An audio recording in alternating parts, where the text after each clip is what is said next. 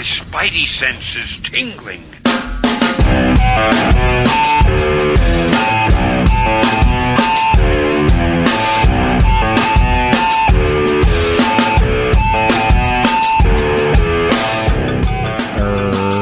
Big show. He's the host that commands us to release at the same time. He's all two socks and baby mocks. He's Slim, and this is the Paper Keg Podcast, episode 153. Welcome to the Paper Keg Podcast, where we talk about comic books, three fathers. You know, we have little time to ourselves, and what time we do have, we read and talk about it. And we do a book club to close out the show. Read the same book, and we talk about it. Fury Max. Now can you clap? Now can you clap? Now can you clap for them killers? So this is a special show. The entire episode will be devoted to Garth Ennis and Goran Parlov, Lilo Ridge, Fury Max.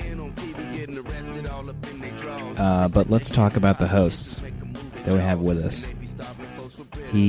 Don't adjust your sets if you're watching this on YouTube. He's an unpublished writer. That's about all he's got going for him right now. I think he's a father. He's married. Who knows? He drinks what's going on. chai tea.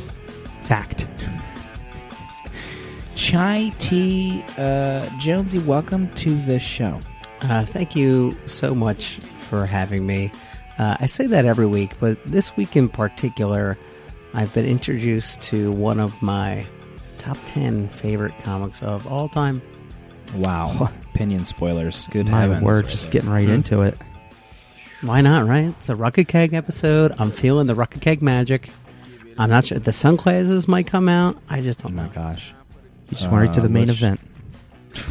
God, we haven't even gotten through the pre-main event card, the undercard. Wearing some kind of towel apparatus over his shoulders, I presume to keep his shoulders warm in that basement of his. He's a father. He is one of the most popular people I know on Twitter. Probably the most popular person I ever met on Facebook.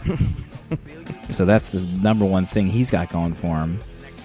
Dale_A, VP of merch of Paper Keg. Welcome to the show.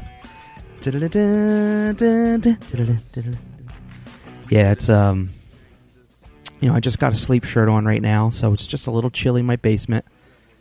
Above average temperature upstairs, but down here, it's warranting a shawl type apparatus.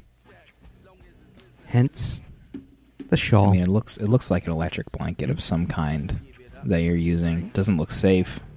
I'm not even sure those are legal in South Jersey. Especially when I'm just prone to passing out under the influence while keeping it plugged in, waking up at 3 in the morning and hobbling upstairs. We've all heard the lathered in stories. sweat. You know, when you try to ether your children and you fail and you just go into your basement and just drink yourself to sleep while playing Skyrim, no doubt. Yeah, I lay the rag. Just a chloroform soaked. I lay the Chloroform. soaked rag right on my basement couch, and I plank it, and I just let it take me right away. Good for you. Maybe put on an episode of Curb Your Enthusiasm I can't get through. Sleep. Can we talk sleeping about like a baby. one of the highlights that I can remember recently? You were watching SummerSlam 1991 Oh man, on the WWE Network. Tell us a little bit about that experience, if you can, in the few minutes we have before the book club starts. You know, I was ready to go to bed, but if anything that I knew Slim wasn't going to bed. No. Not after the show. Not after Sunday. Had a Best podcast to believe it. edit. Yeah. So you know what he does? He multitasks. He fires up the WWE Network and edits the podcast at the same GD time. So I was like, you know what? I'm going to get into this. I'm going to get into something maybe I've seen in 1991. Maybe I haven't seen it, and I remember bits and pieces of it, but it was glorious. Yeah. We started with a triple tag match with British Bulldog, Dragon, of all Ricky people. Steamboat? Not Ricky. No. Only Dragon. Different Dragon. Okay. Only Dragon here.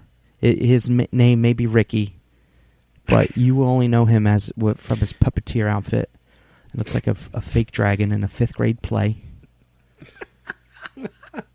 And frankly, I forget who the third was. Was it the Bushwhackers? Bushwhackers, went up against the natural disasters. Oh, Earthquake and Typhoon. Yeah. Of course. And Bret Hart against the Mr. Perfect, for that Intercontinental title. Yeah. Once Bret got him in that sharpshooter, old Stu and Mary Hart, Helen Hart, they were up there weeping their little eyes out. Yeah. Because their son just won the belt. Good for them. And then I don't know if this was all live back in the day, so it was actually incredible because they kept panning over to this old couple watching their son, fight Mr. Perfect. So it was a knockout, drag out match, and then they finally get to interview Stu. He gets to say one word, and then the commentator cuts him off and has to get right back to the action. Oh my! It was crazy. Well, Stu Hart getting his time in the sun. It's like my favorite pastime. 2 a.m. WWE Network. Jonesy, what are you doing at 2 a.m. after we record? Sleeping. Yeah, I hook up myself to my iron lung, and then the support staff pours the boiling water into the chamber. And if anyone wants to envision what Jonesy looks like sleeping, you remember that suit that Tony Stark made in the first Iron Man? That's it right there. That's it. That's essentially what Jonesy sleeps in. I got to watch out. Sometimes the flamethrower goes off in the middle of the night. I don't even know what happens. Right before he steps into it, he goes, "I made a few upgrades, Tony." Thank you. Oh, God. Jonesy loves Monger. What a show. Jonesy, you are a monger. That is a fact. Thank you.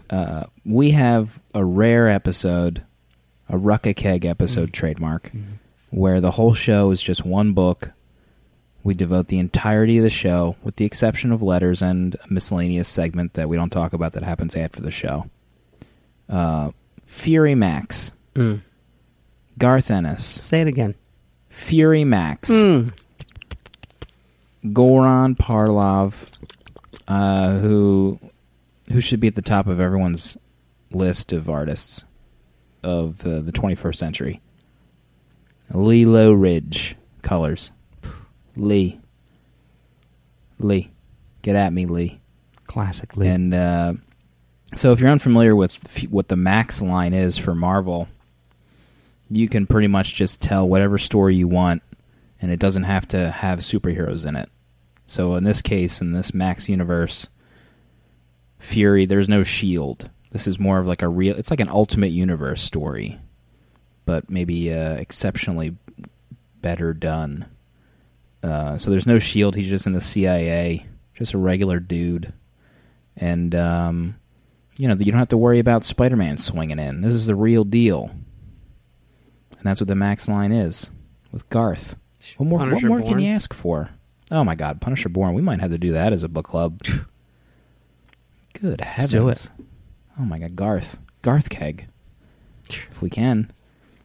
So this was 13 issues. And we're going to probably break it into the different arcs of that book. All take place in different decades of Nick Fury's life. And so the first one was Indochina. Jonesy, what is this Fury Max book? Are you guys sitting down? Oh, I can see you, so I know you are.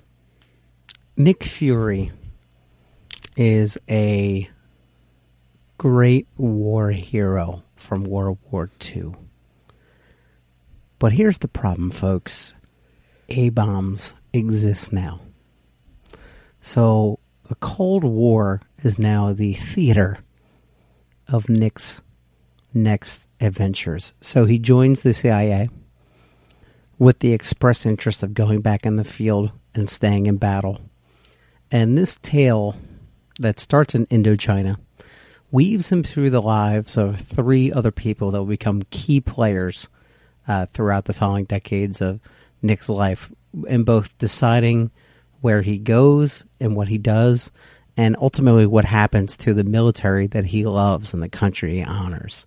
And these 3 characters are Shirley DeFabrio, who is a bright and bold and strong female counterpoint to Nick, somebody that can truly be his equal. The Senator McCuskey, who affectionately, maybe not affectionately, is called Pug. He's kind of a string puller who supports the CIA and kind of gives them direction towards American interests. And Nick Fury's new right-hand man, excuse me, George Hatherley, who's like the rookie who looks up to the heroes from World War II, but still wants to believe in the American way. And in Indochina, Nick is kind of showing George the ropes while still developing relationships with Shirley and Pug. And during that time, George is such a green soldier and new to the intelligence community that he will not face an ex-Nazi who is helping essentially the agency help take control of the French-occupied Indochina. So George decides he's going to sneak away in the middle of the night and go take this Nazi out because Nazis are evil, and that's the right thing to do. So Nick is forced to chase after him to save his life. The camp is attacked, and we're introduced to the opposing sides, Nick Fury, if you will. Giap, who is a colonel for which will eventually become the Viet Cong. How amazing. Obviously, just want to get out of the way. Book of 2013, Fury Max. Certainly. You're going to put it right out Without there. a doubt. This first arc, so there's the book is broken up into 3-issue arcs in different decades. So this first one is in the 50s. It's the 50s, the late 50s. And Nick Fury, like I said, there's no shield. He's just a tough as nails, sexy bad A. Certainly. And he meets this Hatherley cat who is joining up with him, and they're getting called in thanks to Pug, who's kind of orchestrating all this, and they get sent into this Indochina to see if, maybe they need to help the French, with munitions and see what the deal is over there, see if they can contain the rebels. And, I mean, the idea of, Garth Ennis writing a war story, I mean, this is, his thing. This is a guy that, reads, war books. If he's not writing a comic, he's reading the history of war, various wars. He knows he could be a historian at this point. And you can see that in this book. All the information in this book, checks out, fact check, everything. And the idea of, Fury going on these little CIA-sponsored missions, kind of, he should be a war hero, but he's getting sent into these weird kind of menial tasks for the CIA that, why is Fury doing these little odd jobs? But this first one, they get sent in to make sure that everything checks out with this base that's almost overran, and when they get there, they see this former German soldier. I mean, this is the 50s, so World War II isn't that far behind, and like you said, Jonesy, Hatherley gets there, and they see that the guy that is kind of keeping this base together for the French is a Nazi soldier, and he's the only reason why it's still standing at this point, which is crazy for Hatherley to see when he first gets there. Yeah, Nick is the guy to kind of break it to Hatherley. He's like, this is the way the world works now. We've had this bigger threat looming in Russia ever since the war, and that was always going to be the case. And, it's not cut and dry. It's not good and evil. And you're going to learn very quick that, these are the kind of stuff, this is the kind of stuff that you have to kind of just suck it up and deal with if you want to live, or if you want to, in support of your country, which is, a little amoral at times. And this is the very beginning of it. And he gets into how he, when he was in World War II, it was good and evil and cut and dry, but then he kind of starts becoming, repulsed by his government, but he loves war. He loves being in it. Yeah, one of the prevailing themes of the entire book, which really gets its impetus here, is that the American soldier has gone from this national view of being heroic and being basically the saviors of World War II and something to be admired. And Nick Fury really takes the first steps to sullying that and kind of making them not a force for heroism, but a force for private interest and private goals and, America over the rest of the world instead of America being the helping hand. And Nick at this point is too blinded by his love of the mission, the front lines, to kind of see what he started. And when Giap kind of introduces you to the fact that Indochina doesn't exist and this is Vietnam, Right. That's like the perfect, note, the perfect bell note, saying that you started something, you're going down the wrong path, and this is the first step down that path. And Nick has to walk it with his broken Tommy gun. How great was that Giap, the guy that's running the show over there in Vietnam, was actually kind of hiding and biding his time in this little French base. That was awesome. He was pretending that he was just a grunt the whole time.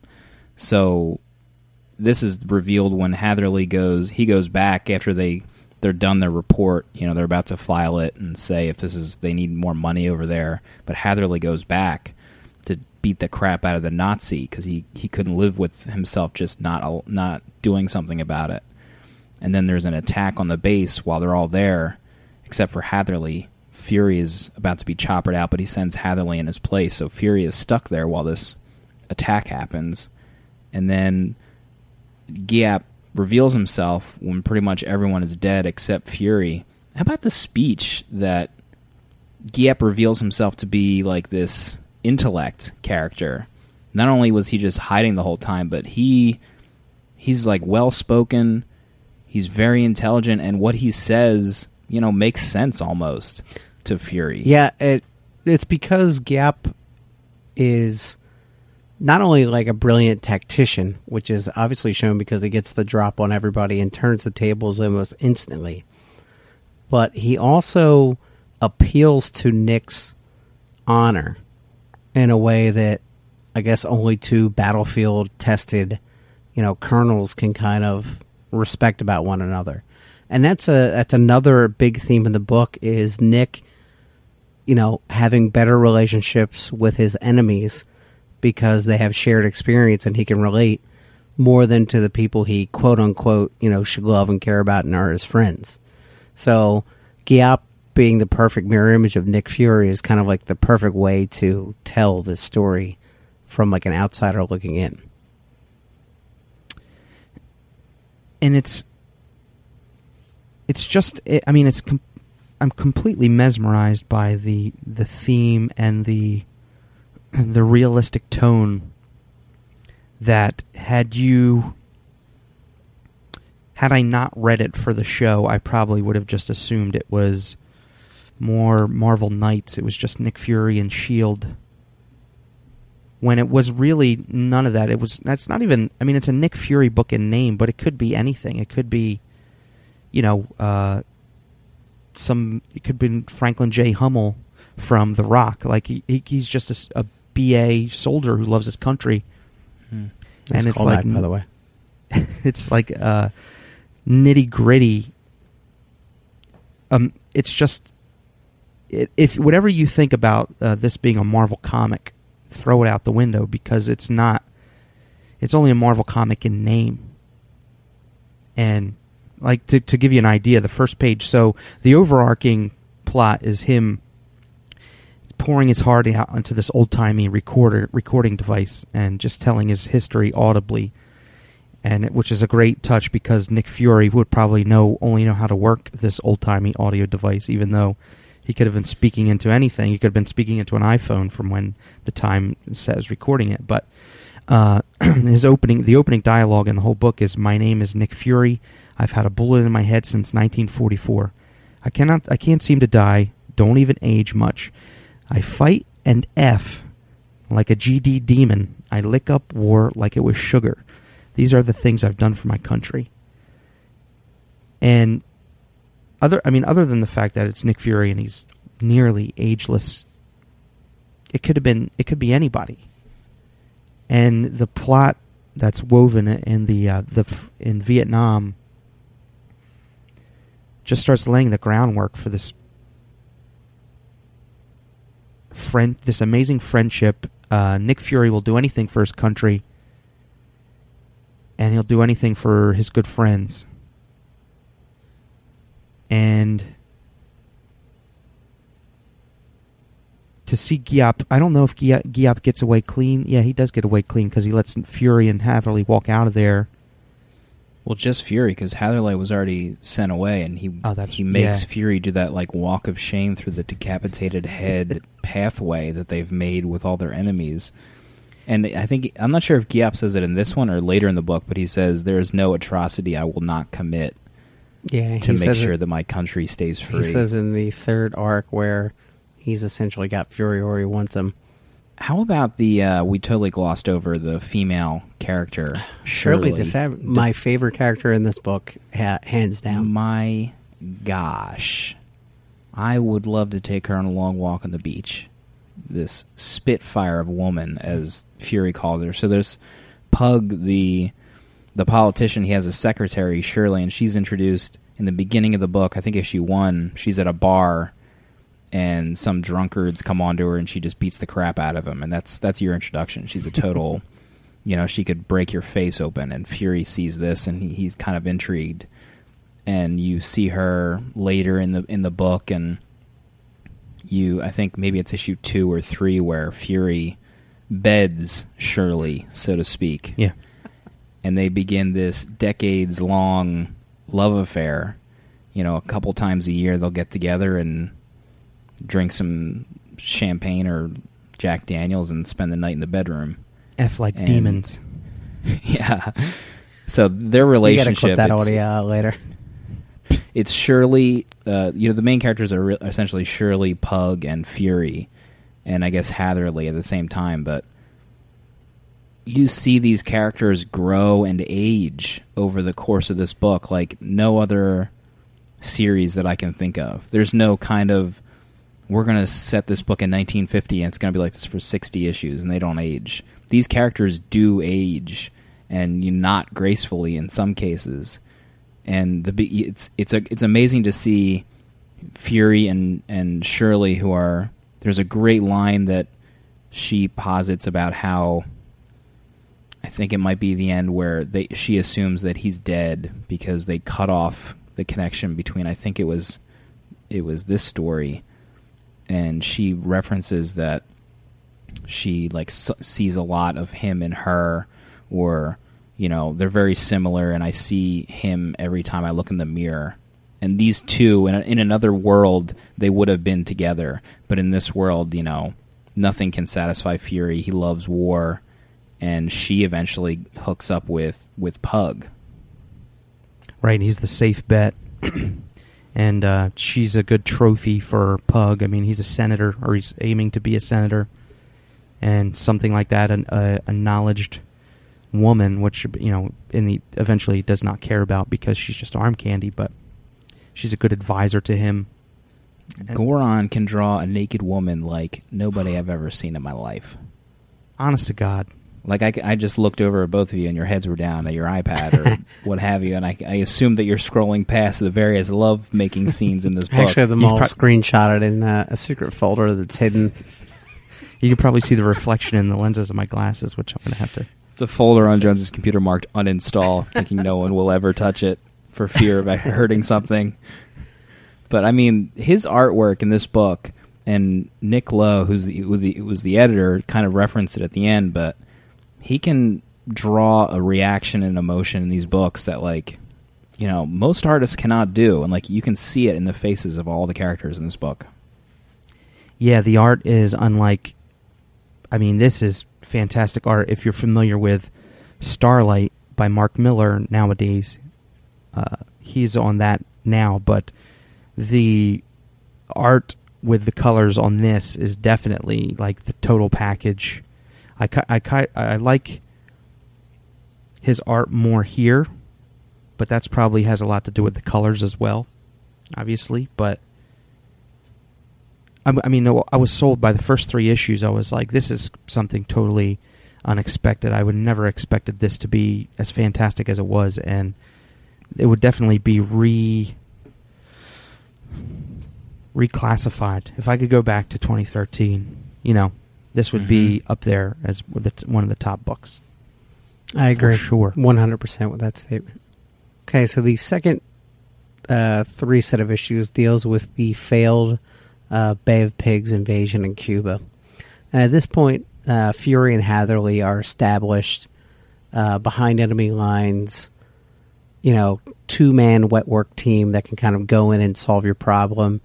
Not directly on the payroll of McCuskey, but definitely have a lot of interaction with him and where his interests lie within getting rid of communists, but there's always kind of a other shoe that has not yet dropped with these missions. So basically they want Fidel Castro dead. So who's the only one that can go in and get it done? You know, super spy Nick Fury. So at this point, Shirley has confessed to Nick that she's going to marry Pug, while she, you know, not loves, but is infatuated with Nick. Nick can't give her a life that she wants of comfort and ease, so she's basically gonna go with the sure thing, as Dale was saying. So Nick, not discouraged by this because he's going to continue to have an extramarital affair with her, gets good old Hatherley and essentially sets up the Bay of Pigs as a huge misdirect while he goes into Havana to get Fidel with Hatherley as the trigger man. As history dictates, the invasion is a total failure, and so is Nick's mission. And Hatherley, Nick, and a third special ops guy get pinched, essentially, by one of Fidel's right-hand men. And the third guy gets fed to the sharks while trying to make them confess to the world stage that they're assassins.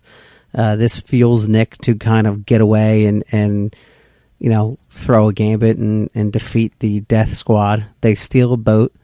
You know, as the whole nation is hearing this other story, we're privy to the real behind-the-scenes Bay of Pigs. And in one of the most heartbreaking scenes of the book, the third soldier has had to have his arms removed with field surgery. He's all tourniqueted up. He starts going hysterical, and that what is he going to do? He's an armless man.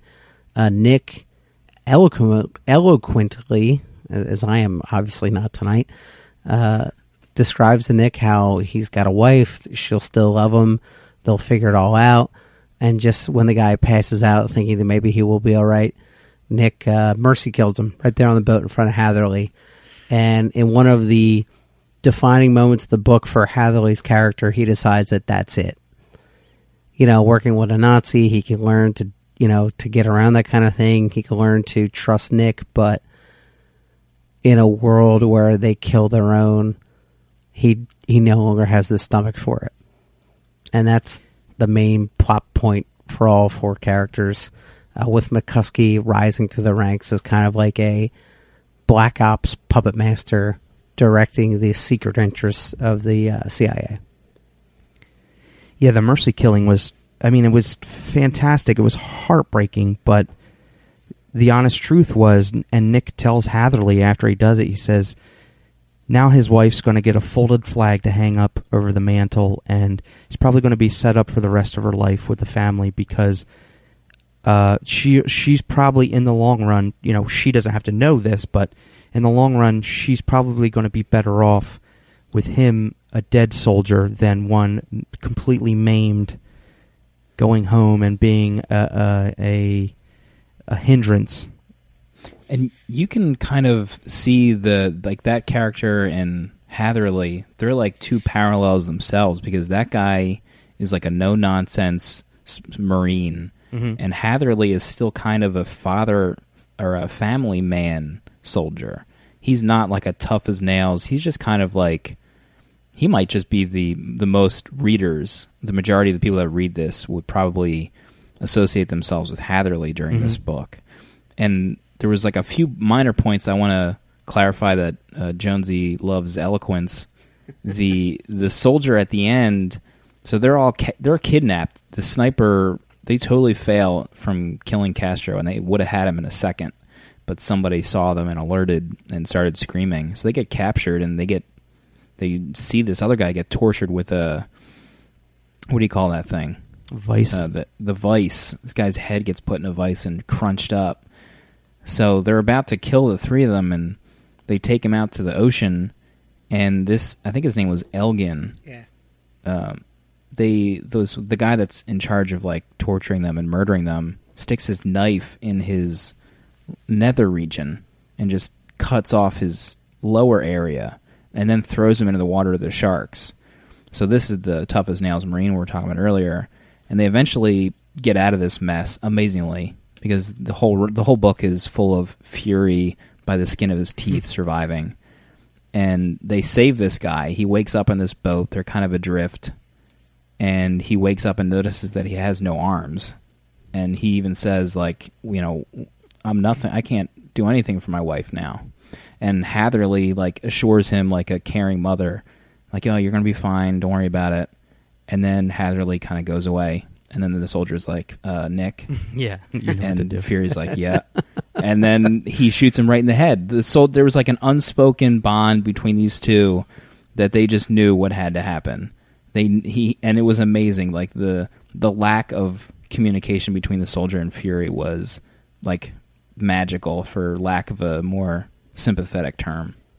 And there was so much, this arc really like made me cheer for Ennis's knowledge of war and history, because there was a lot of factual information about Cuba and the crisis that happened there that got into this book. Like when Fury mentioned that they painted up the American planes to look like Cuban turncoat planes. It was factual information, because they weren't the same planes. Even though they were painted up to look like it, and that was something that really happened. And when the Cubans did capture Fury and Hatherley and Elgin, he mentions that he can't torture them at first, because as soon as they lay a hand on them and the U.S. government finds out, there's actual war. Because up until now, it's like been this standoffish, secretive ops missions, because everybody's turned the other head because they're playing this game of chicken because of bombs and Russians and a lot worse. But so he just tortures one of his own in front of the people, and that's what makes Hatherley weak in the knees. Hatherley's like, I'm going to tell him everything.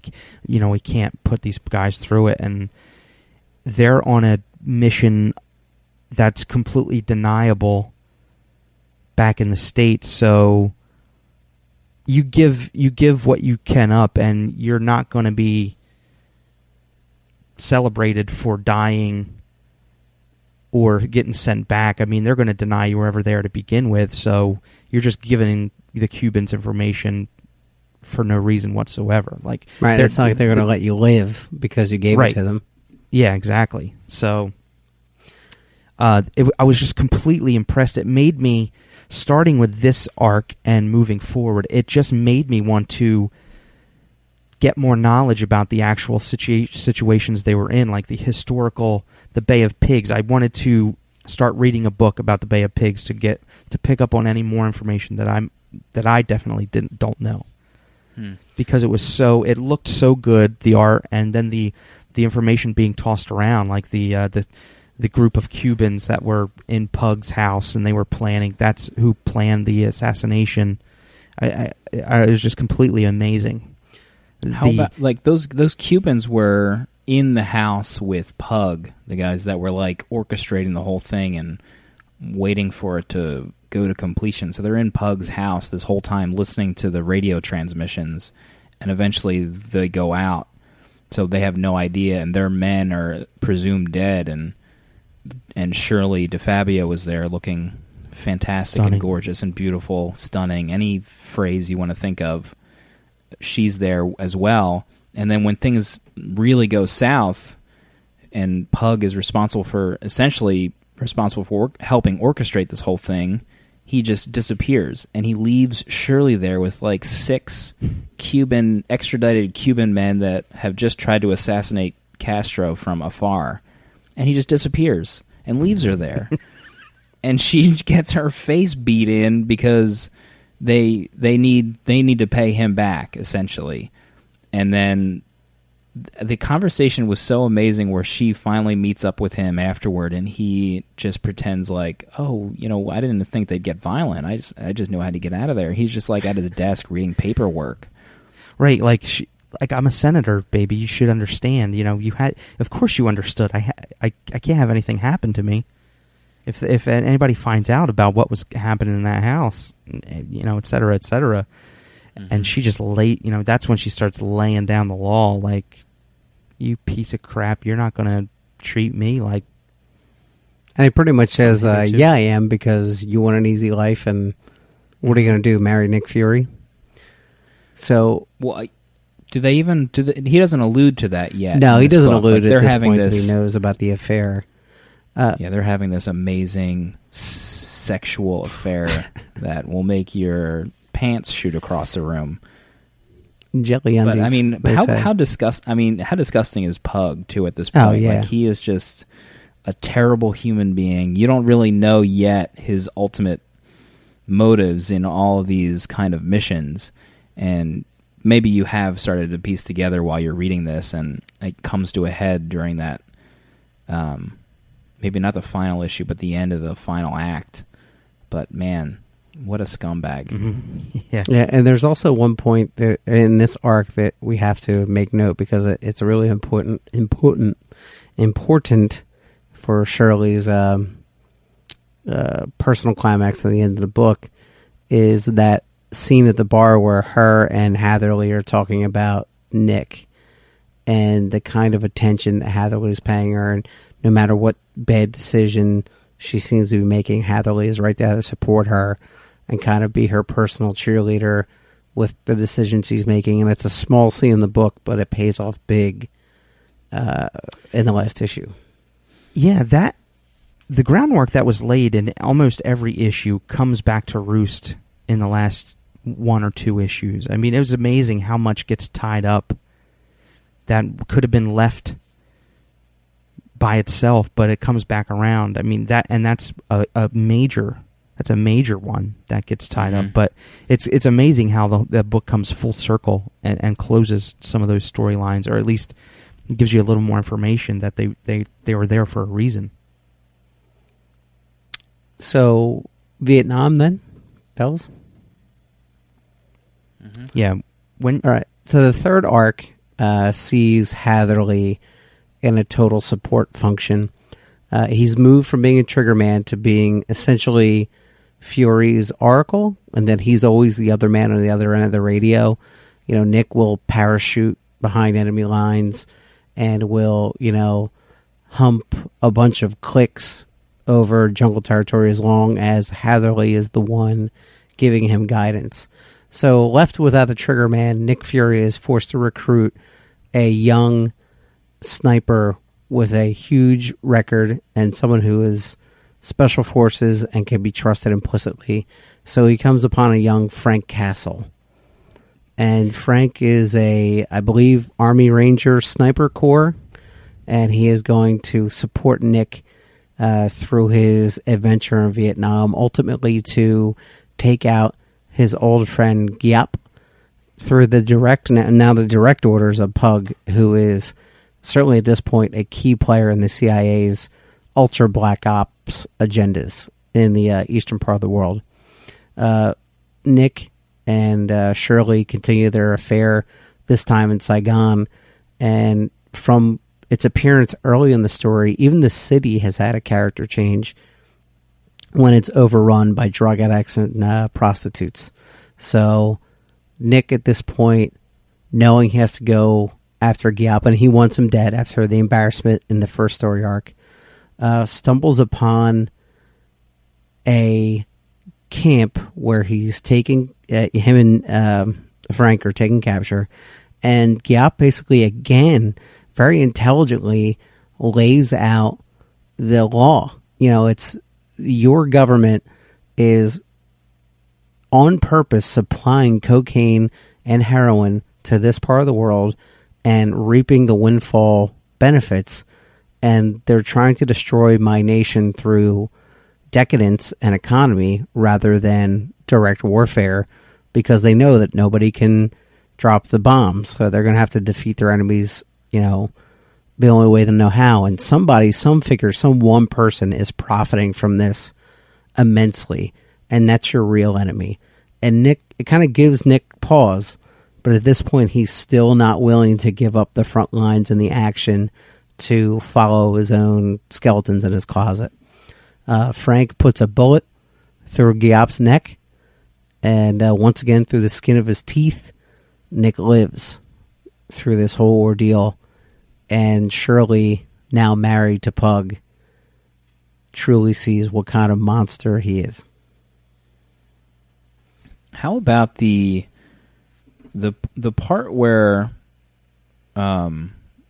Frank and Nick are sent, and how amazing is Frank Castle in this book? And you can, and even Fury acknowledges how this guy reacts and thinks the exact same way I do. He's all for the mission, and that's it. And their interaction during the first maybe 10 or 15 pages of that issue, oh boy. Oh boy. I'd read a whole mini-series of just those two on miscellaneous missions. Fury Born, guest starring Frank Castle. And Garon's depiction of Frank Castle is amazing. I mean, he is model American. He looks like a football player. He looks like a linebacker. He does. His forearms are majestic. His 5 to 10 o'clock shadow on his face. I mean, he just looks great in uniform. He really does. One of my favorite parts of the entire series was when they come upon this 8-year-old kid. So they're trekking through Vietnam, hopefully in secret, but then they encounter this kid that starts crying as soon as they see him. So their cover is like 99% blown. They have to make a decision to kill this kid or like tie him up, take him with them, or leave him. And then they even discuss the fallout from each option. Like, if we leave him here, you know, we should assume that they'll be on us in 1 hour. We're wearing this gear. That means they'll be catching up with us in 30 minutes. But if we kill him, it'll take him this long to find the body. And they just have that exchange where they think of every possible angle and how they should react to it. And then, but they have this really brief exchange where I think even Fury says, "I don't have it in me to kill a kid, do you?" And Castle says no. And that's how they make the decision to leave Great the kid. moment. Yeah, So hard-edged as they were. That's kind of how the whole book, like, it's a gray area whether Nick Fury is good or bad. But that's the one moment that beyond all this, underneath all of it, he still has honor, you know? Mm-hmm. And when so eventually the troops do catch up with them, they kind of assume the worst, so they wait and hunker down and set mines and stuff. They know they're coming for them because they saw this kid. And then when they get kind of almost herded towards the edge of this cliff, I thought it was amazing where they see water down below. It's like this huge drop, and they don't know how shallow it is, so they throw this one guy over the edge and see if he bounces essentially in the water, and it's like an inch of water, so they get captured, and Giap gives them this amazing speech where they have to. I thought it was amazing, like the turn that this book took, because Giap reveals to them that he knew they were coming because he was aware of this dirty business that these CIA guys were taking part in that orchestrated this whole hit. And he presents them with evidence of how dirty and corrupt this agency is. And he essentially says, I'm going to the press. This war will end when I bring this evidence to the press. And now Fury and Frank have this talk like, do you think Castle, and we know Castle as the Punisher, he wants war. He never wants the war to end. And he's like, do you think he could really end the war? And Fury's like, if not end it, it'll be cut very short. And the one issue ends with Castle pretty much saying, well, we can't let that happen. And that's where the decision is made, where they decide to just let all hell break loose and stop him at all costs. I mean, the speech, I think Giap talks for like maybe 15 pages, and all of it is... it's so eloquent, and you want to partner up with Giap almost, even though he's Giap going to is burn the in hero hell of the forever. story. He's the real protagonist. Yeah, he claims he's reserved his seat in hell for the atrocities he's committing, but it's all in the name of, the freedom of his country and for them to live how they want to live. And when he presents this evidence to Nick Fury, Nick Fury's one eye is open wider than ever. His jaw drops. He's like, yeah, this Giap guy has some stuff, and it's truth. Holy crap. You want to like root for Giap in a way, because these dirty CIA agents are contributing to their encroachment in their lifestyle. Obviously, that's what Giap's fighting for. But now, one of the better nuances of this arc is basically that Giap outlines that once I had this file, this damning file on the U.S. CIA, I let it be known to some key people that I had it. And my assumption was the only person they would dare send that had a chance of getting me was you. And I knew that I could appeal to you with, this information.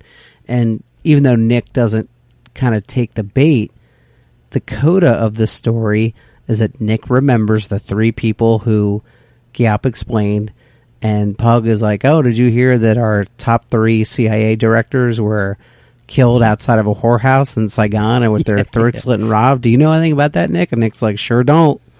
But, I think at this point also that Nick kind of puts together what the reader already knows, that Pug is the one where all this money is funneling to, and that's why he's directing the CIA, so he can enrich himself. How about the scene where Castle goes to the top of the hill with his sniper rifle and starts picking people off, and even Fury is like taken aback by, once he gets out of that place, he's burned the documents that Giap had, and Giap gets shot in the neck and presumed dead, and even Fury is like, whoa, Castle is one mean SOB right now. And when they the art, it's like action in still pictures, but when they show that Castle is perched somewhere on the side of a hill and he's sniping tens of Vietnamese soldiers, maybe borderline 100, he's taking them all out and they can't find the guy. Nick Fury just like gives him accolades. He's like, this guy is a machine. Essentially, Nick's running unarmed through a whole camp, and there's this enemy exploding to his left and right as the Castle clears a path for him directly to get out. Can you imagine if Fury Max was like a 6-hour HBO drama? God. Oh my God, we would say this would be the greatest action sequence I'd ever seen. It was fantastic because when I first opened issue 7, it's just a shadowy figure in like camo green color with just the Punisher symbol, and I'm just like, no, they aren't. I couldn't believe it, and it was just utilized so well that it just adds to the glory of the book. And there wasn't any like over the top Punisher lines. Like we said it before, but this isn't the Marvel universe. Mm-hmm. Like there's no, vengeance will be mine, or we have to protect the innocents. He is as tough as nails. He doesn't speak. He doesn't say anything he doesn't need to. and he doesn't even really say. They go their separate ways at the end of the book, and that's that. Like, this Frank Castle character, if you'd never even read a Punisher book, Yeah. you would have just been impacted by this character in Fury Max, which I thought was amazing. Yeah, you would just be floored by this character who is as competent, if not more, than Nick Fury himself. And he's doing it, in the name of America. He's top Army Ranger sniper squad, as Jonesy. I think Jonesy Sniper Ranger Sniper squad, Ranger Corps Squad Leader 1. So that brings us finally to Nicaragua, which is in many ways the culmination or the penultimate culmination of everything Fury has been kidding himself and lying to himself about. Hatherley and Nick are sent to the field to investigate a Black Ops Special Forces camp on the border of Nicaragua, who are clandestinely supplying weapons and training to what was the name of the force? The Contra? Contra? So they're basically funneling training and guns to somebody they want to overthrow the government and they can disavow any kind of relationship with. And in return, the Contra is funneling large amounts of cocaine back to the U.S. along with, whatever drug money they're able to sell in their own country. So basically the rebels who are, purportedly in the right are basically cocaine smugglers on the direct payroll of the U.S. government. And Pug sends Fury and Hatherley in to be kind of a, inspection squad, kind of a powerless, powerless two-man crew to be like, oh no, everything's really okay. It's no drugs. We're just, stepping to this black op. But when Fury shows up in the helicopter, everybody's kind of like, oh, we thought it was going to be some kind of, dinky inspector, and they sent like the most famous black op operator of all time. What are we going to do?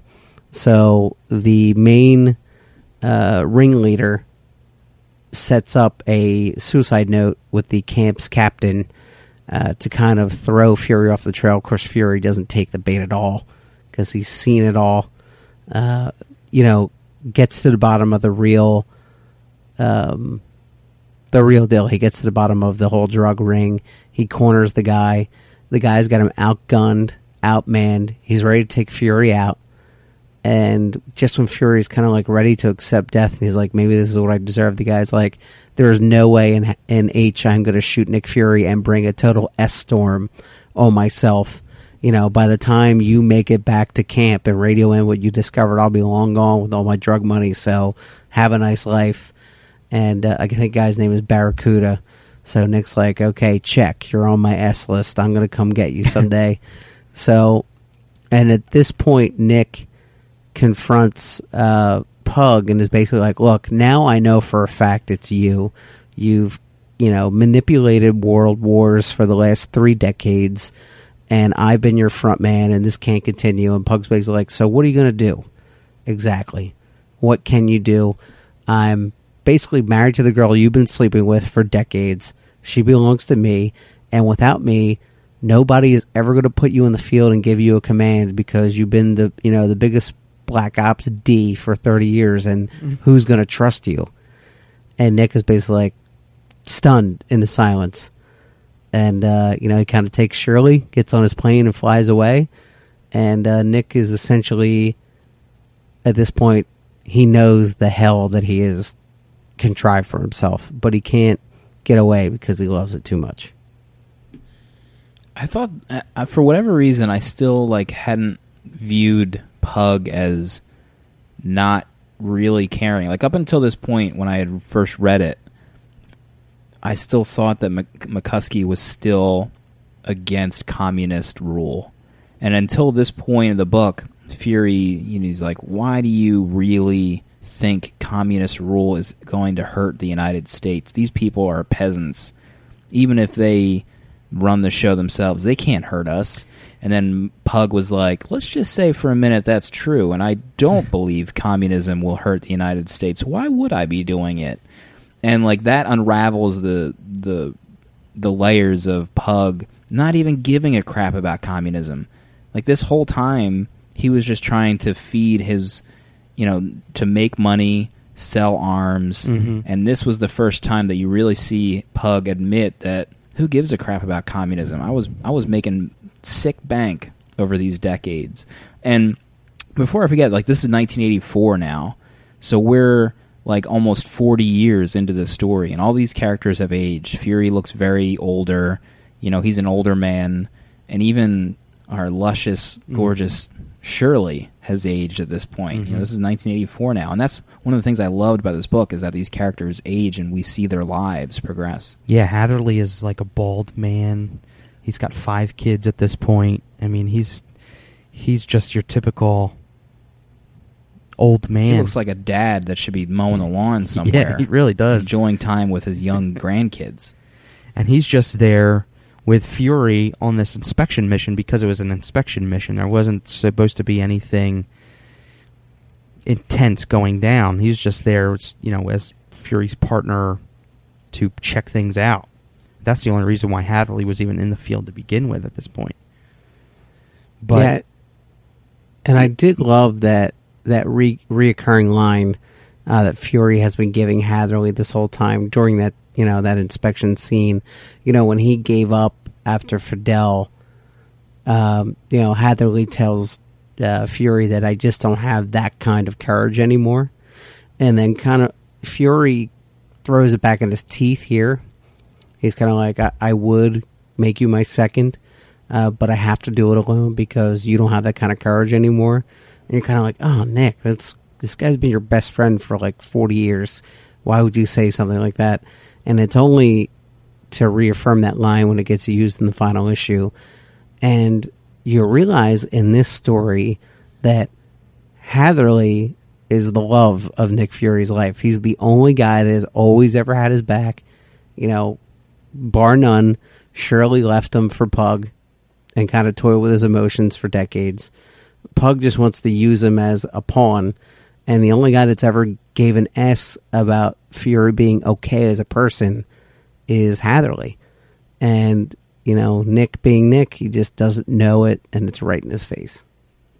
And it really starts to come to pass. The Pug shows that side of him that Slim mentioned, but then he also, he reveals to his wife that she's been doing Nick for decades, and what's she going to do? I mean, without him, she's got no money, she's got nothing, so she's just going to stay there and remain by his side because at this point, who's going to want her?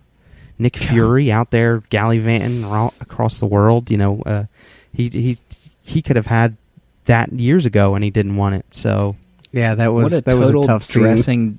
Total dressing down of her. Into absolutely nothing. Like he had her too. Everything he said was correct. You've been going behind my back this whole time. What are you going to do about it? And she could do nothing. And you could even see, I think, the Cuba arc is when you first really saw her starting hitting the bottle really hard. Oh, yeah.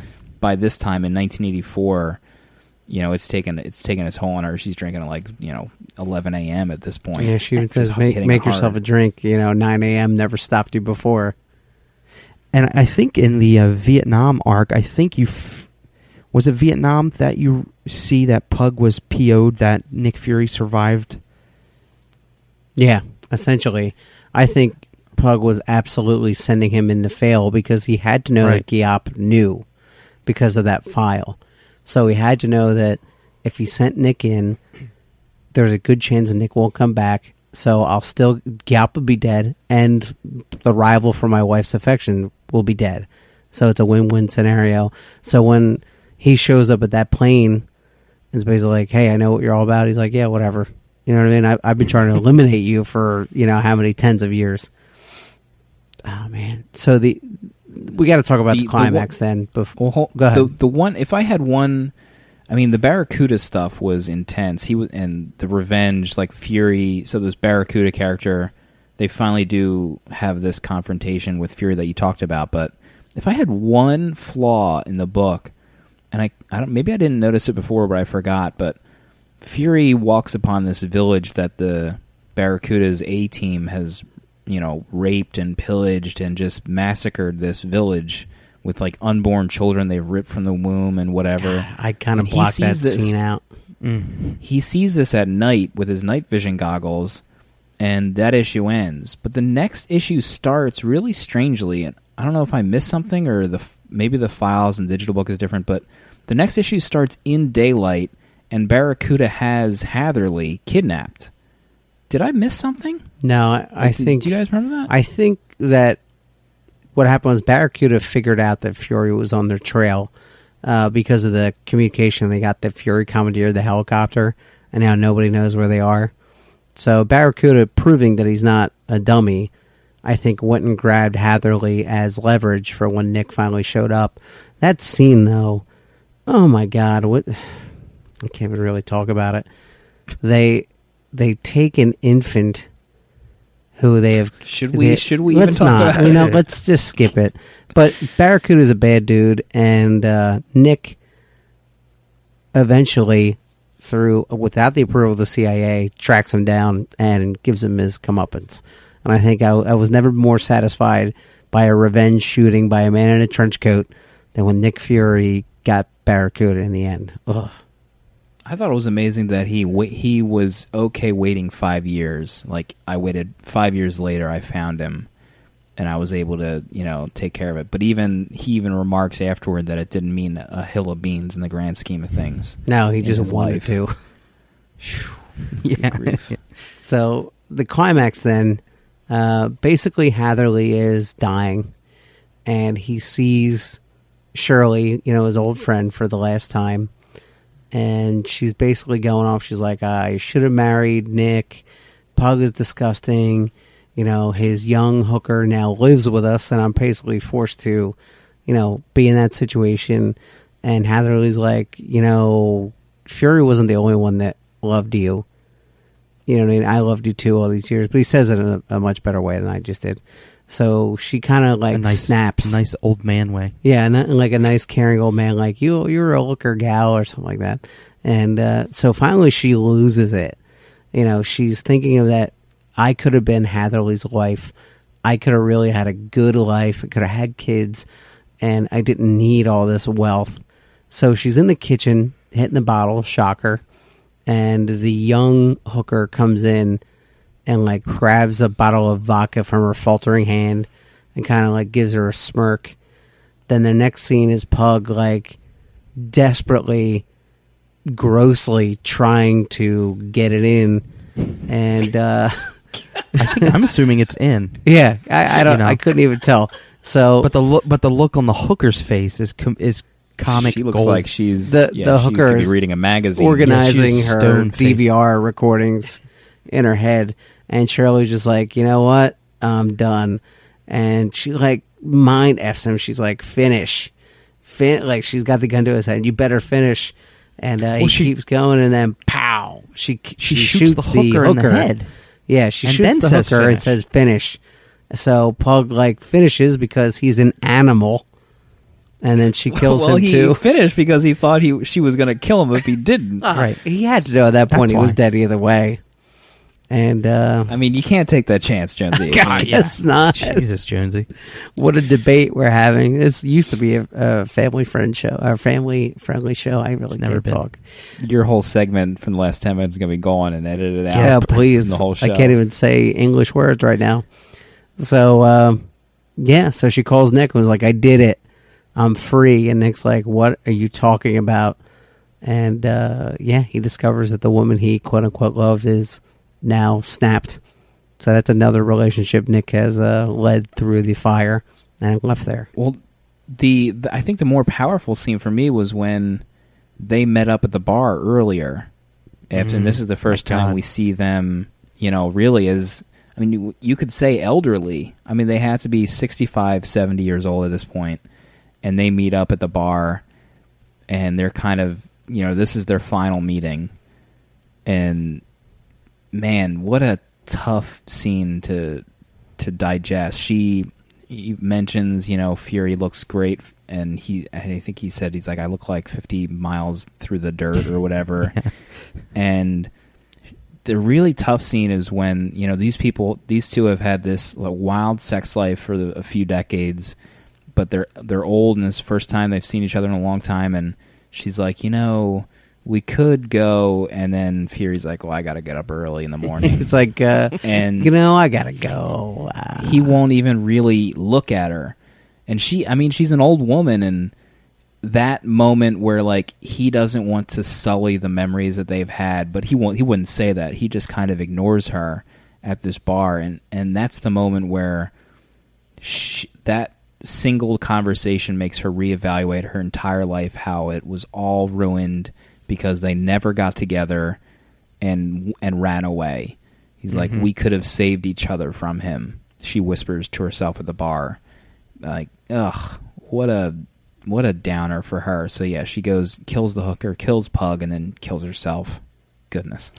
So the one uplifting, if you can be said, moment about this book is Fury tries to attend Hatherley's funeral, and his wife is not having it because he was the one that essentially kept him away all those years. And one of Hatherley's granddaughters approaches Nick and was like, look, Mom just doesn't want to talk to you right now. She's going through that stuff. Maybe one day come around again and, it'll be forgotten. But I'm mad at you too, but I really want to know, what did my grandfather do? He never really talked about it. And even in the times he opened up in the later years, it wasn't about his work, it was about you. And she throws the line back in his teeth. And she said, he even told me that you wouldn't be here for him. You just didn't have that kind of courage. And like, Nick is taken aback by that line. And that's kind of the premise of the whole book, is Nick is a frontline warrior who doesn't know how to act or be with anybody else outside of that role. And in that moment, Nick realizes it. And the capstone of the book is Nick back in the hotel room with the tape recorder. And he basically says the line, if anyone ever found this recording of the secret history of the CIA, this would be the most damning tape to ever go out. But this is all about Hatherley and the fact that I thought I was the perfect soldier, but the first time we met, he told me the only reason people, should serve is because we owe it to all those lives that were laid down to provide us with our freedom. So the perfect soldier is the one that honors that commitment. And that's the way the story ends. And you realize that Nick, while being the perfect soldier, Hatherley was really the good one throughout the years. Yeah, it was just a sobering issue to be the last. I mean, his friend passes away, and he just kind of realizes that then more than ever, he's had this friend in Hatherley all along, and just Nick Fury's just not the guy to open up and express that. And the way he expresses it is through a bottle and speaking into an old-timey microphone. Like, that's his way of speaking to Hatherley. And then when I forget how basically the closing lines is the red. It was about the American flag, and it's about how it's patriotism is expressed every day. I should have written it down or screenshotted the page, but it's through the bleeding through the red bleeding through the white gauze on a soldier's battle wounded body, and the stars in the sky. And it was like very parallel, to the American flag. It was like symbolism or something. It was a really great line, but it's like a punch in the stomach. The entire issue was just he sobering. said when he was talking about the stars, he told me it had to do with the debt we owed to the past and the responsibility we owed to the future. He said it was right there for all to see. Blood on the bandaged wounds of brave men. and all the stars in the sky. And those were his last words. And there was, like, really the minutia in that granddaughter character I thought was great, where he meets up with her afterward, and you kind of am curious if maybe she doesn't hate Fury like the other family members do. And she explains, like, yeah, they're going through that, and then he's like, oh, yeah, I'm very sorry. And she's like, no, don't do that. And her quote was, there are limits to my understanding, Colonel, so please, no platitudes for the fallen that you failed. And she makes it very clear that she, does not appreciate him as a person and what her father went through, and, like, she's still very upset. And I thought that, like, cut really, like, a really deep cut to Fury, that the way he wrote that line I thought was really great. And we kind of glossed over the other amazing part where Fury, after the funeral, he's walking through the memorial and he meets up with Giap. Like, at the memorial, he's just there in a jacket, and he's like, oh, Mr. Fury, how are you? And they have this, like, Fury's older face is like, what? He like crapped in his Depends at this point. He's still alive, and so he takes off his little scarf, and he's got the wound that went right through his neck. So he survived their meeting where Fury burned the evidence. He didn't die in the the huge explosion. He's been alive this whole time, and they have this amazing kind of one-sided conversation where he says, it was all for nothing. Vietnam didn't grow to glory like I thought it would. All those atrocities I committed were for nothing. And they talk about government and Congress and life and liberty, and it was just so amazing that this character would be still alive, and he's like the other Fury, this parallel Fury, and they meet up at this funeral, and they shake hands at the end, and they go about their separate ways. Amazing. And that was it. Mm-hmm. Yeah, and they shake hands in the end. It's just so deep. There's just like Nick Fury's just like, yeah, you know what?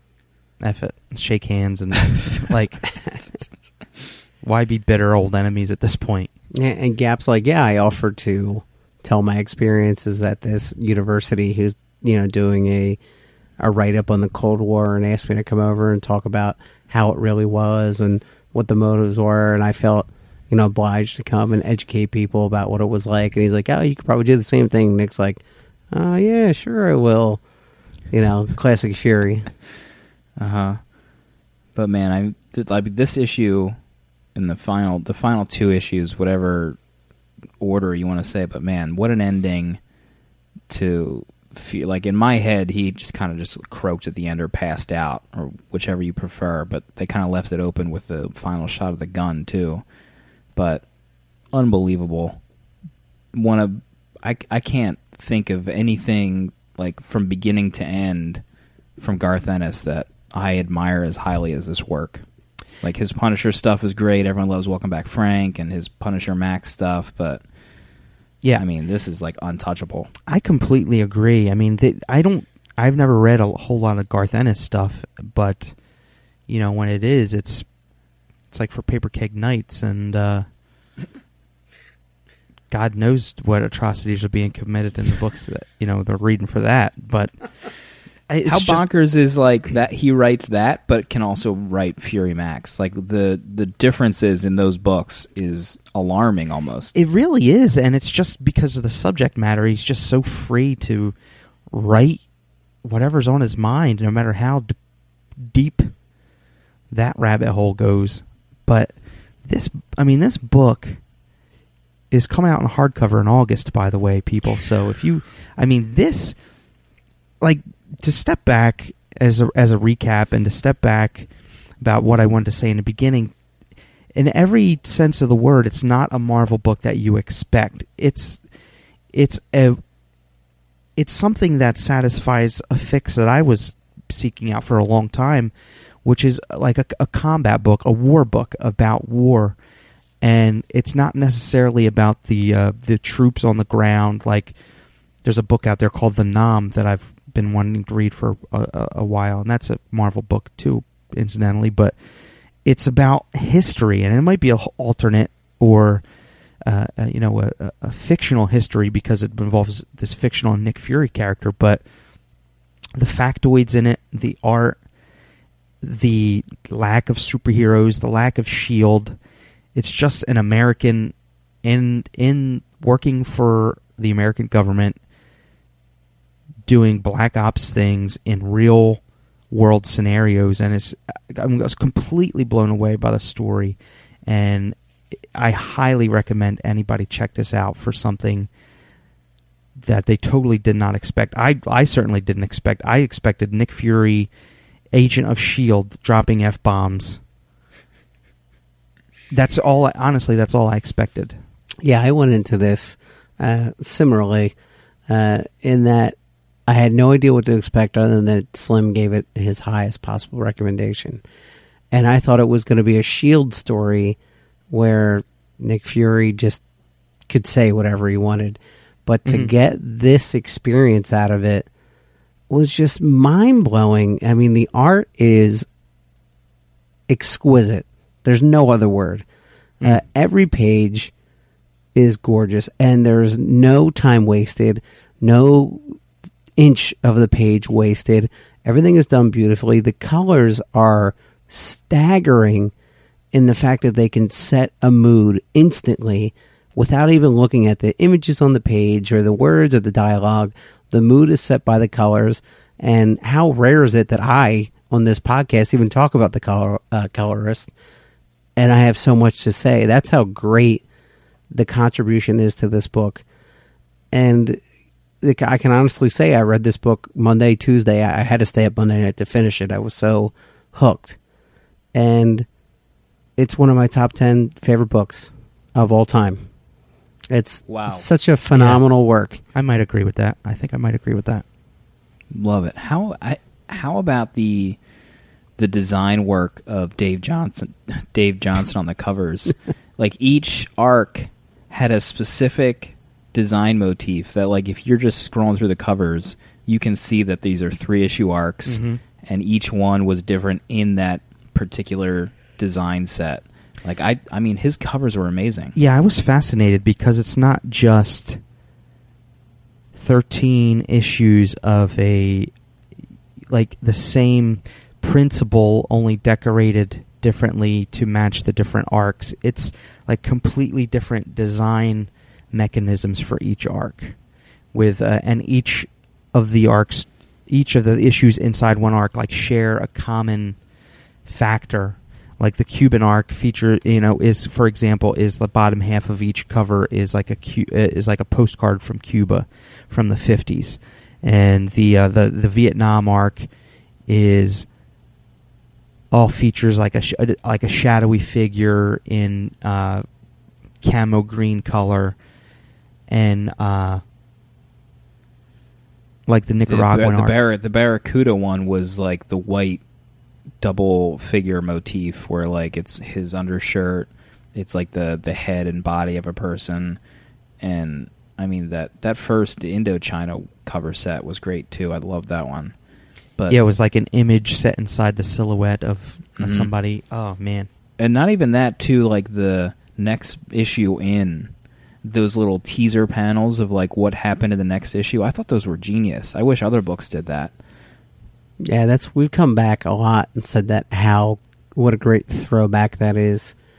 And it really does get you pumped. And the one that stands out in my mind is the one when Fury and Castle are captured, and you're like, you can't wait to flip to the next book. And the 4 scenes you get are like Castle's got a knife to somebody's throat, and then he's on a hill, with the bolt action open. And then Fury's talking to Yap, and you're like, what the F is going to how are they going to get out of that? And that it's not a spoiler, it just creates excitement to go to the next issue. And I'm sure if I was reading this monthly, that last page would have a lot of drawing power for me to keep coming back.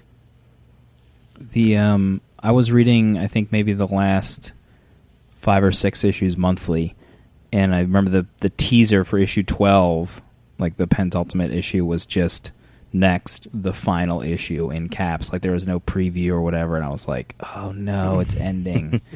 Because like waiting for this book to come out, monthly was like you just can't wait to see what happened next to these characters, and it was just, I mean, highest recommendation possible for this book. Yeah, it was a really empowering letters page by Nick Lowe. It wasn't a letters page, it was just like him expressing his love for the book, and he's glad he got to spend time editing it. And he also mentioned that Ennis and Gorin are working on something else together, so I hope Yeah, in that page, Really? he's like, they're exploring some options. They might be working together again soon. So hopefully something great comes out of that. I mean, more Max stuff would be up my alley for sure. Dynamite. Maybe it's another Punisher book. Punisher Punisher Born 2. Punisher Born Again. I'll take it. Oh, God. Fury. Max? We got your letters. I'm gonna open them up. Farrington's gonna read them to you. Rest in peace, Mark. Letters at paperkeg.com. You shoot us a letter, we might read it on the air. No matter the length, Red Lantern. No matter the length. Our first letter comes to us from a young gentleman known to us as Matt. And he writes to us with the subject, furiously maxed out, but prideful about my planetary necking. I like this guy already. Lads, I learned to read somewhat from the pages of DC's G.I. Combat, Our Army at War, and The House of Mystery. Marvel Street Heroes in the 1970s, Iron Fist, Power Man, Doctor Strange, Brother Voodoo, Daredevil, and others, great lineup there, were my best friends growing up in the 70s. I saw the correlations between mutants being hunted down and the specter of racial prejudice through the prism afforded by the X-Men. I read and collected through 1988, then stopped cold turkey. I skipped the 90s altogether. Missed the aughts, too. When my son was born in 2005, I was fortunate to live a couple blocks from Terminal Entertainment in Frankfurt, Germany. I stopped in and got hooked again. Brubaker's Iron Fist and Captain America. Nick Fury, Jeff Johns, Bendis. I got hooked again, but with more erudite tastes and predilections, and with an eye not so much to art, only but credible, compelling writing. That's why I have to say that as a professional journalist, a former foreign correspondent, and current scribbler about comics and the medium, your podcast is the blast of easygoing erudition and entertainment that is often lacking. I look forward to hearing the three of you opine about the crop of current books, but also those that have been bound and published in hardback or collective form. That your taste for unparalleled to mine is enjoyable. That you manage consistently to get me to look at other titles is admirable, though my wallet thinks otherwise. You should see Dale's Mortgage. The recent episodes on Pride of Baghdad, I did 2 reporting stints there in 2003 and 2004, and Planetary Necking were superb. Keep up the great work always. If ever our paths cross, the beer is on me, as is the scotch. Matt, dad to 2, reader of comics, listener of Paper Keg. And he is at Gorilla Scribe on the Twitter. I think Dale just fell over. That's the best letter. That's the best letter ever. Can we say that now? It was a great letter. I mean, you might infuriate Zola Fro. Jonesy is coming to the aid of his dear letter friend immediately. He hasn't even sent a letter in. Who gives me zero support. Hopping to his defense immediately. Matt, that was one of the kindest letters we've ever received. And I won't make you buy me a 25-year-old Macallan Scotch unless you really wanted to. Then I would allow it. I think he's in PA too. Ooh, yeah, he's actually in the. He's close to the Philadelphia area. I know that So maybe if we do a Paper Keg meetup, look out. We're gonna have to send you, Dale. You're on Facebook. You have to send one of those Facebook invites that people do. Oh, look out! He is on fire. Josie is on fire. I'm about to start swinging my neck. No, but that was a great letter. That planetary episode. Think maybe in 20 years, when we're like Nick Fury and we're meeting up with Shirley DeFabio, listening to that Paper Keg Interplanetary episode that we did. Oh, my God. Next up is from Andrew Myers. He's been writing in recently. Thank you for that, Andrew. Hi, PK. I really liked when Slim described the origin of Doomsday on the last episode. Whatever Sounds he needs much is like bigger my ego. upbringing. Whatever I said got cut off. Jonesy talking. Sorry, Andrew. You guys have a way of delving into each book that makes me want to jump right in. Each ep deserves not only double, but triple-digit faves, in my humble opinion. Oh, wow. Thank you, sir. How does Jonesy's washing machine keep up with all that sock laundry? I just started BJing today, and I've never felt better. I recommend everyone become a BJer. Did you see my Magneto tweet from earlier this week? Anyone excited for the new X-Men movie? Thanks for sucking me into the PK universe black hole. Signed, Andrew Myers. That BJ line, Andrew. BJing the hot and fresh new slang for the Book Jug podcast. Turns out it's a good thing That Dale for well-read hosts. people. Oh, God. Fresh over the wire, I don't want to break some news. 92% for Days of Future Past on Rotten Tomatoes. Wow. Is that 92. officially beating Avengers then? What is Avengers? Like 94? 92% Avengers Wow. was. Holy Yeah. smokes. I do happening. have some inside information by Red Lantern, long letter writer for Paper Keg. He absolutely loved it. Really? He loved Oh, it. Yeah, that's because he's from the future. It probably got released there 2 days ago. It did, in fact. He is in Australia, and things get released like 2 days sooner over Weeks. there. So It's like months. It's going to be big when even my wife wants to go see it. When she wants to go see a comic book movie, I know it's gonna ring the bell at the box office. Do they do that at the box office? They ring a bell? Yeah, they actually do. It's like getting a big tip at a bar. They just have that little cowbell there that they ring. Is that like the NASDAQ? Right, do we have to go in depth on that comment? Like the critique of that one comment, did that really need to be aired out? Our dirty laundry on air. Next letter from, I must have called him like the handyman, at Zolafro. How about that Guardians of the Galaxy trailer? That movie looks great. Good. I look at it as Marvel walking up to DC saying, "What?" and dropping the mic. DC has to knock it out of the solar system with bats versus soups, or they're going to fall too far behind to catch up. I agree. Excited to hear that Jerry Dugan is taking over Hulk.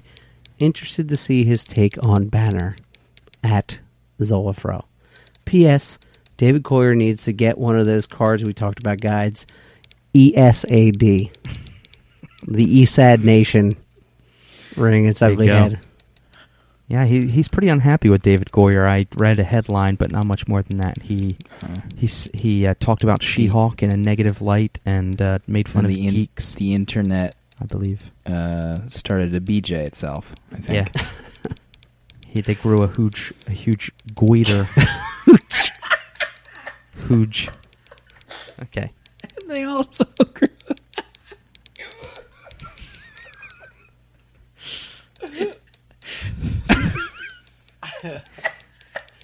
Sorry. Oh, God. Hashtag hooch. Get later, folks. Guardians of the Galaxy. I hope everyone enjoys it. Listen, Firefly for Marvel. oh God. Now I don't want to see it. I wanted to see it till you just said that. We're still I'm here, sure it'll be Joss. great. We're still flying. I hope it makes a lot of money because that means we'll get more Marvel movies. That's true. But I just don't have any desire to see it. I'm sorry. Wow. Heard it here first. Spoilers. That Movie episode. ambition spoilers. I think Batman vs. Superman is going to make insane amounts of money, and it doesn't even matter if it's going to be a good movie. Because they're already going to start Justice League right after that. Yeah, my father-in-law, once the news broke that I got that new subtitle, Dawn of Justice, my father-in-law, who hates using the phone, texts me to break the news to me that it was subtitled. That movie's going to make a ton of money. My gosh. My father-in-law has no desire to go see a movie. He doesn't even have a phone. We don't even know how he texted Jonesy. Explain that he, one. He had to go get somebody's iPhone somehow mask his contact information so I would get the text like it came from him. Just Right. to just I the think- title. Just the I title. think he was on the hooch too. he He grew a might have been hooch. hitting the hooch a little. A big What a show! Dale over there. Jesus. Can't speak. Idiot. I have been stammering this entire episode, and your Jonesy one hasn't mistake. said one. Jonesy hasn't said one right factoid about. And listen, Fury I Max haven't even in any had of his descriptions. What are you talking about? I have been dead on my memory. What a show! Except Well, that do we have Fury surprise murdered Elgin, the armless Elgin, in a thought- boat 90 I miles thought from it was Fury. Florida. He Waited gave him until that speech. Elgin fell asleep and then decided amongst himself Yeah. to murder him. Wonder I how Hatherley would swear have that's how I reacted remember then. that scene. You know, this is why people When- think I'm a how snake long because ago? I can't remember How anything. long ago did you read this book? Did you read this last Monday, week? Tuesday. It's only been 2 days. That's, Monday, that's, Tuesday. I wouldn't be able to read a book that far away and remember any of it. You know, I'm so going to blaming start you. taking up your tactic of reading it mere minutes before the show. That way everything's fresh in my mind. Tell you what, the train ride home. That's when you start and finish the book club. I'll have to take it, Unless the long train ride from Willow Grove to Haparel. A 5-minute train ride. Do we have any other letters? No, that's it. So, Okay. thank What a you, show. letter writers. What a show. Whew. Longer than I thought it was going to be. Yeah, I actually wasn't sure if we're going to fill up a whole show with it. And now we're 90 minutes. Ooh, Oh, wow. my God. I didn't even look till you just said that. It's going to be a short fireside. I'll tell you that much right now. A fire Because what? I might not be able to edit this thing. We just Goodness. took that show length and Mercy murdered it without it knowing. But I described it wrong. So really, it just fell asleep. The show length got tired. Right. And then And I we came and murdered put a it bullet in anyway. its head. We'll see everybody next week.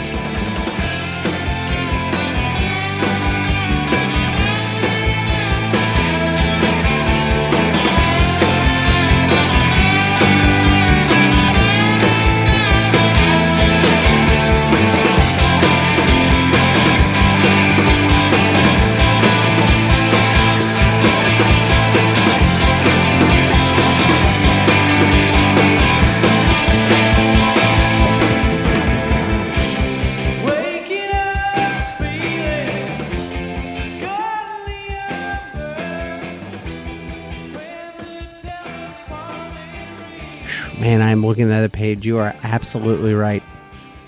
But Hatherley looks like Fury, but obviously no eye patch. So I'm a dummy. The He shark looks like got a it. human Maybe I knew man. Hatherley looks like a human man, which Fury also looks like. What a Wow, show. that scene is much more emotional and powerful the way it's meant to be read. Let me tell you. Jonesy just moves on. Man, Fury just killed that guy in his sleep. Let's move on to the next issue. Good show. How about Moon Knight creative team changing, allegedly, Man after 6 alive. issues? 6 issues. He's Dale like the _ your thoughts. Yeah, I mean, I don't know anymore. Warren Ellis is back in comics, but he's like the fixer. They bring him in, right some wrongs. What did he do? Like the what was it? Secret Avengers. He did that 6 He did, issue stint. like or- 6 issues maybe. And he hasn't even written comics before Moon Knight for a long time, I don't think. Yeah, he was That right. might have been his last Marvel work, those Secret Avenger books. Yeah, I think you might be right. Actually, he took that break to write those books. Maybe Books. maybe they can only afford them for 6 issues. Now that I think about it, Yeah, that's true. So they put him on something like Moon Knight. They know it's going to sell like gangbusters. mm-hmm. Warren Ellis and kooky Moon Knight. Oh my! Now he's got that big image project coming out. So I just dropped something What's on that? my desk. Sorry. What image project?